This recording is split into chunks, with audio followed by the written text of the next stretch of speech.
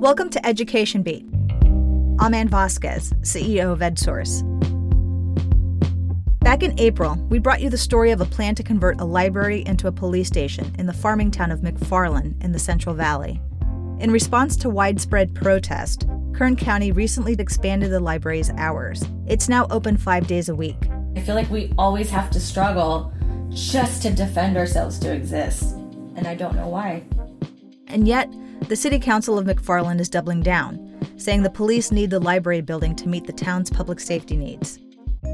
At the heart of this debate, what is the role of a library and who does it serve? Here is this week's Education Beat with host Zadie Stavely. Andy Sullivan's connection to Kern County goes way back. My family's been here for 100 years, but I was born in the Bay Area. For the first 8 years of my life, I lived up there. But we were here all the time, so I felt like it was home anyway. Growing up, she never thought she'd be a librarian. I was going to Cal State, and I needed a job, and someone said, oh, they're hiring at the library. I kind of laughed. That's not for me. I'm kind of loud. This is not going to work out well, but I'll apply and just see where it goes. And so I applied, and they hired me as a shelver. And being a shelver made me observe, and I really watched that exchange of knowledge between a library staff person and the public. And I watched that power of, wow, you could really help and impact people's lives and directions and give them places to go or look or seek. And I was just amazed by that. The farm town of McFarland in the San Joaquin Valley has had a library for over 100 years. Early 1900s, I believe. And as most libraries did, especially in our county, they started out either in people's homes or in pharmacies or small stores or whatever it was important for them to have a library. The current library in McFarland was built much more recently, in the 1990s. And it was built with construction funds dedicated strictly for the construction of public libraries. It was exciting and it was a big deal, and the school district donated the land. Andy is now the director of libraries for all of Kern County. She knows how much the McFarland Library has meant to the community. I would love to keep it in its current location. It's built for that purpose. So when Andy heard that the city leaders of McFarland wanted to convert the library building into a police station, she was sad. I'm always sad if a public library isn't being used for what it's intended to be used for. So many people in McFarland wrote the county to say they wanted to keep the library in the same place. 3,000 people signed a petition. The county responded by opening it up 5 days a week. Before, it was only open 2 days a week. In fact, McFarland was the first library where the county decided to expand service this year. We were still reopening libraries that were closed because of COVID. So we're still trying to get our legs under us and become more stable, right? And so we figured that McFarland would be a great place to start that expansion. But the city leaders of McFarland are still asking the county to move the library so they can use the building as a new police station. Here's Police Chief and City Manager Kenny Williams at a County Board of Supervisors meeting last month. We have far outgrown our police building, and we are in dire need of a larger structure to allow us to appropriately address the needs of public safety in our community.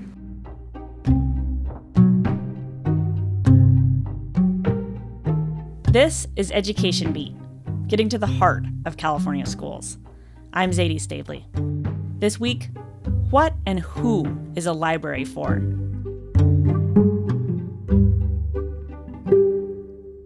You might wonder why we're even talking about a library on a podcast about education. But libraries have a long history of being places of education. In fact, they're often called the People's University. Since the McFarland branch of the Kern County Library opened up 5 days a week starting September 12th, it's seeing a lot more people, says Andy Sullivan.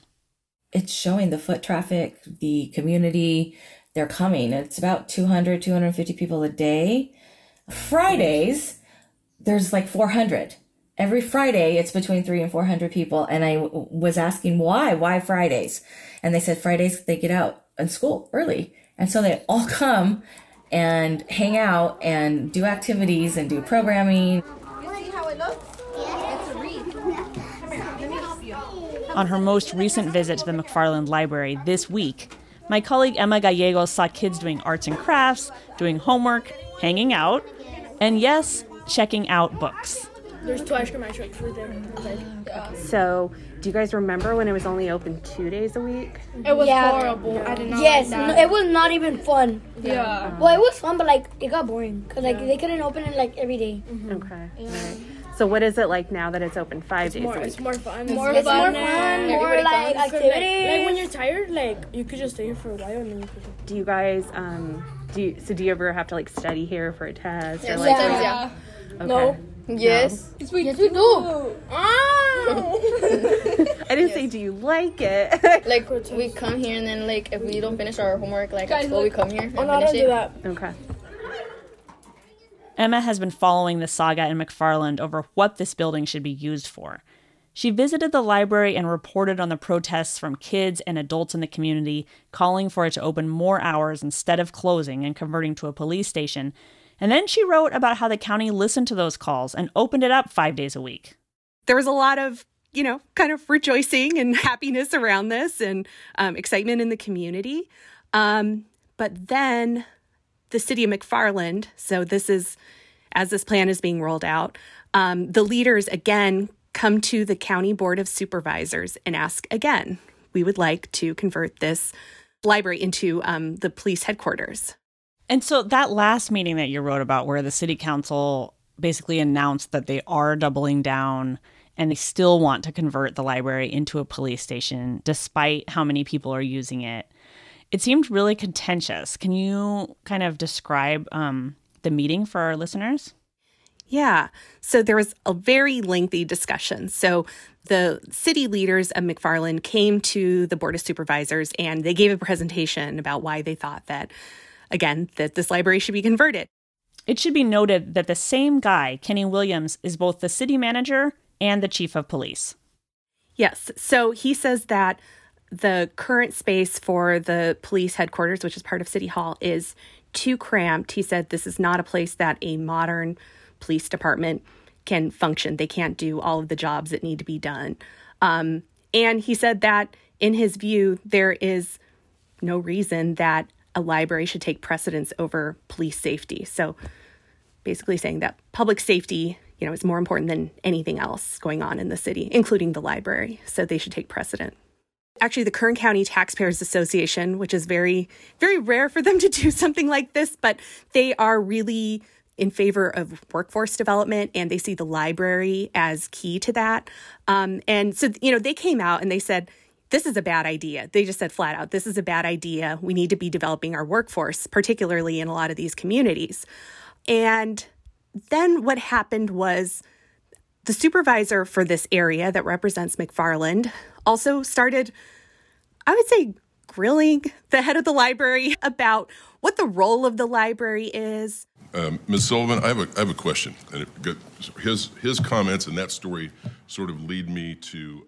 This is Kern County Supervisor David Couch. And the person Emma describes him as grilling is Andy Sullivan, who we heard from earlier. He also asked for the police chief and city manager of McFarland to give his testimony about what he saw in a library. And so then Kenny Williams came forward and said, this, what was happening is, and he attributed it to one of the employees there who said, this functions as a daycare. And so then there was a whole discussion about whether libraries function as daycare centers, which felt like a very loaded term. Yeah, that was a little shocking to hear that people would call a library daycare. I hadn't heard that before, so that was news to me.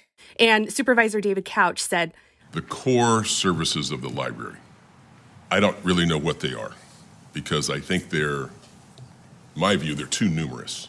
When Andy Sullivan heard that... I do not think that our libraries are offering too many services. I think that we are doing a lot of good work with very little funding. And that, to me, is something to be celebrated and championed. And how can that be replicated elsewhere, especially in libraries that have great funding streams coming to them? We don't. So we're very scrappy and we're feisty, and we figure out ways to do things for free, and we really don't take no for an answer. And I think that makes us really well ingrained in the communities that we serve, because we are utilizing those around us to help carry out our functions. And part of our function is being that community hub. I say bring all those youngins in, get them in. I love having noise and kids and activities and seeing the parents come in afterwards. When it's a safe space and kids are kids, to me, that's success. That's when we're doing something well. The meeting was tense. At one point, Supervisor Couch actually brought up Andy Sullivan's annual performance evaluation, and he said the supervisors would discuss whether libraries were doing too much then. Chief Williams also compared the library today to how he remembers libraries being when he was a kid. In those days, the library was extremely quiet. It was a place of study, a place to go in and read and those type of things. And so I did. I wanted to visit and see what the library in McFarland was like. And so when I visited, the school had just gotten out, and there was probably 50, maybe 30 to 50 kids from the school, and it was extremely noisy. And Andy Sullivan responded. You know, she said at the time that she believes that noise in a library is okay. That's a sign of collaborative learning. This is 21st century learning. Kids can talk in the library. They can work on group projects together, collaborate with each other. They can have fun, you know. Well, I would hope that we would have changed since the 1950s or 60s. I wouldn't want my police to be the same as their 1950s policing or 1960s policing. So I'm okay with changing and evolving. I think that's what we're tasked to do.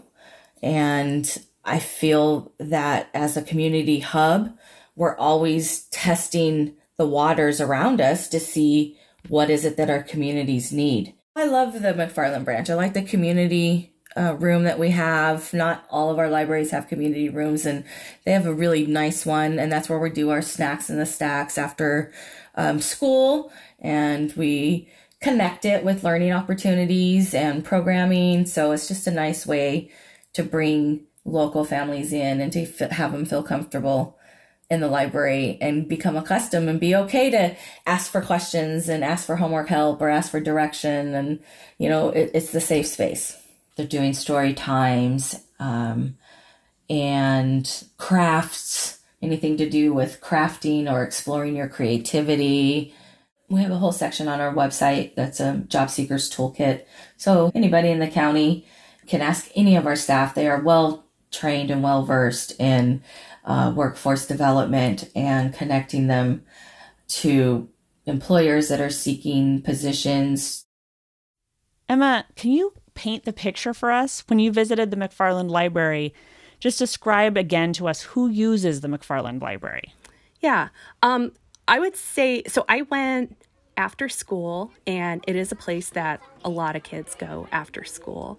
I spoke to some of the students about what they liked about the library, and some of them said, I'm allowed to check out more books than I am at school. I talked to Jasmine Siciliano, a 12-year-old and a regular at the library. I started using it around when I was 6. My mom would take me to the library and we would get books, and I would stay there and read, or I would check out.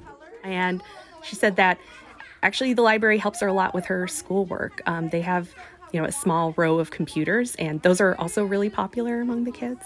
They have computers there, and people who can't take their computers home from school, they work on the computers. And myself, I do my homework there sometimes. My friends, we kind of help each other when we have our homework, and we just work there in a group until we're all done.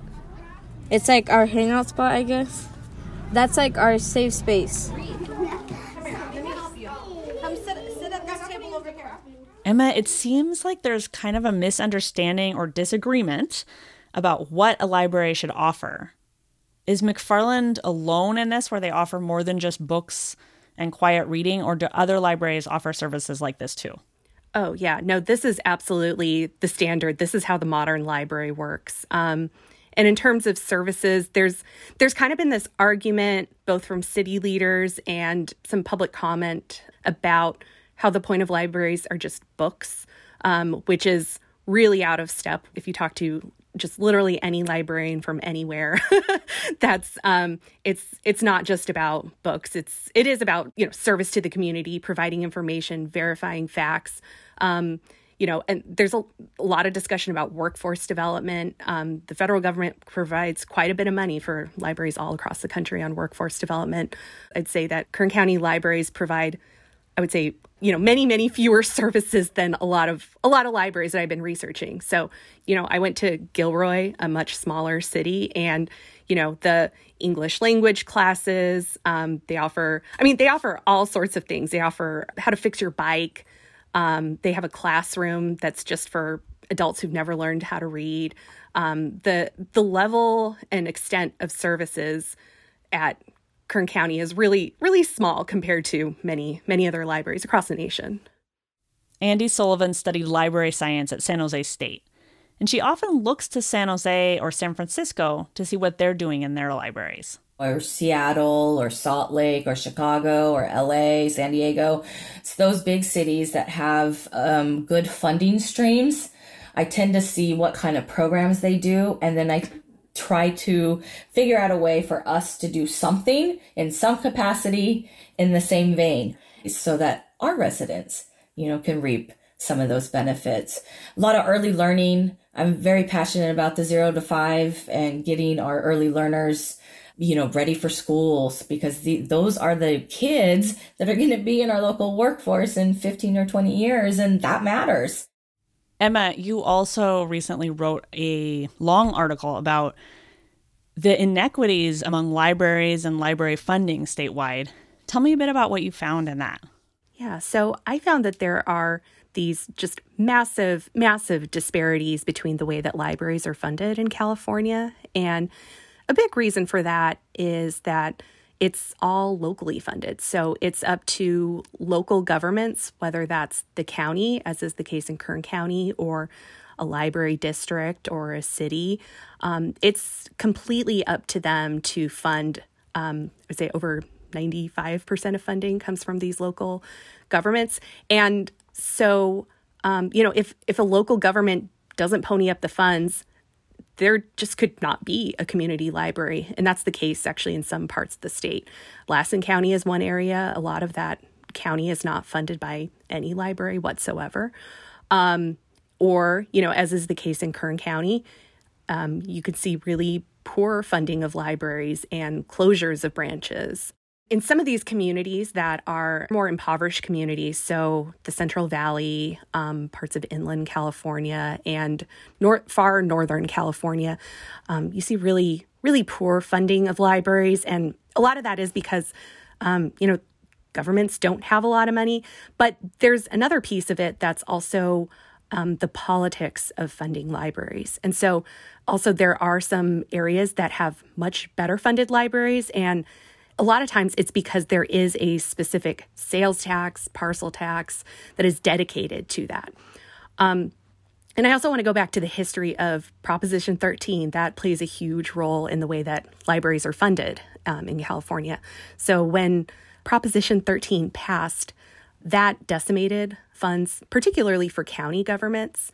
And you did see quite a few libraries shut down. And so just, for an example, in Kern County, we don't have any libraries that are open on weekends. We don't have any libraries that are open after 6 p.m. So for a lot of working families, it's, really not possible to visit the library.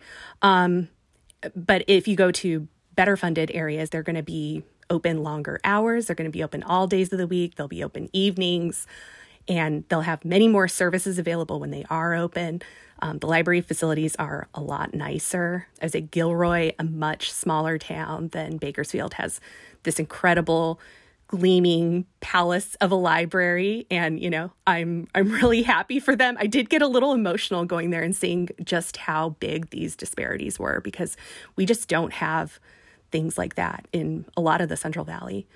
And one more piece that I want to mention is that the state doesn't provide very much funding. I think it's about 66 cents per Californian.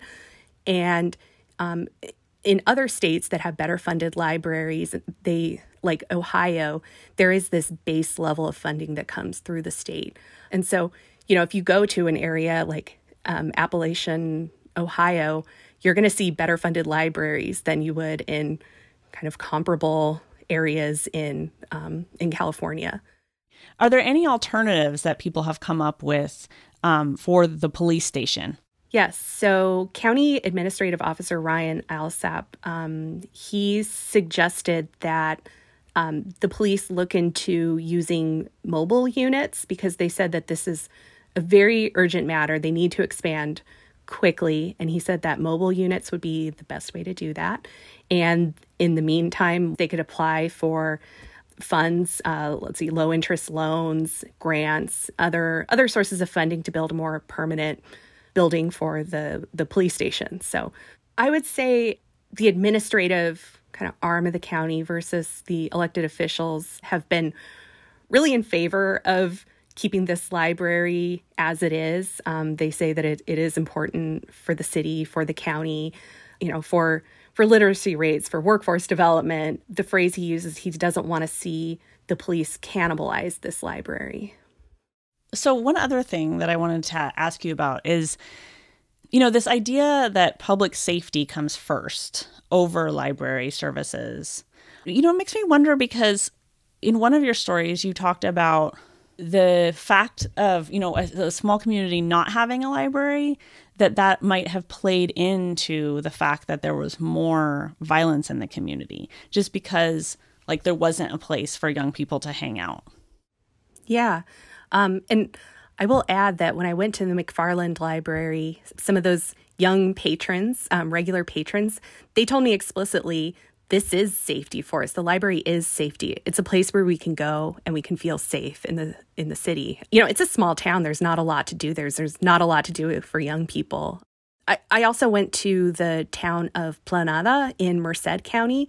And, this is a town that struggled recently, I think they said in the last decade or so, with a lot of gang violence. And so the town has been working to provide more avenues and places for, especially for young people, to kind of just hang out and do something positive. But they have not had a library since 2014. So, a library is also a place where people can go. They can hang out. They learn.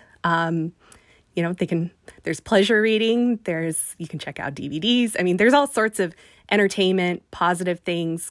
People are making the case that, when you're talking about public safety and public safety needs to be first, that in fact, public libraries do provide public safety. They do provide, safe places. Andy Sullivan says she doesn't know why some people seem not to value the library. I feel like we always have to struggle just to defend ourselves to exist, and I don't know why. And I sit back and they have no idea what it's like to not be funded. If I only had a quarter of what they had. I don't know. I don't know why we have to struggle all the time and fight for our existence.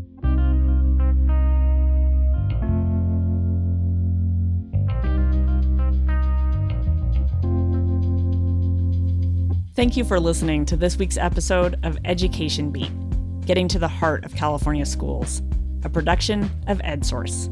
You can find Emma's stories at edsource.org. Our producer is Kobe McDonald.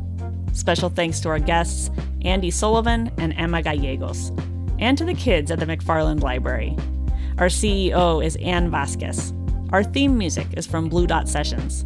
This episode was brought to you by the S.H. Cowell Foundation. I'm Zadie Stavely.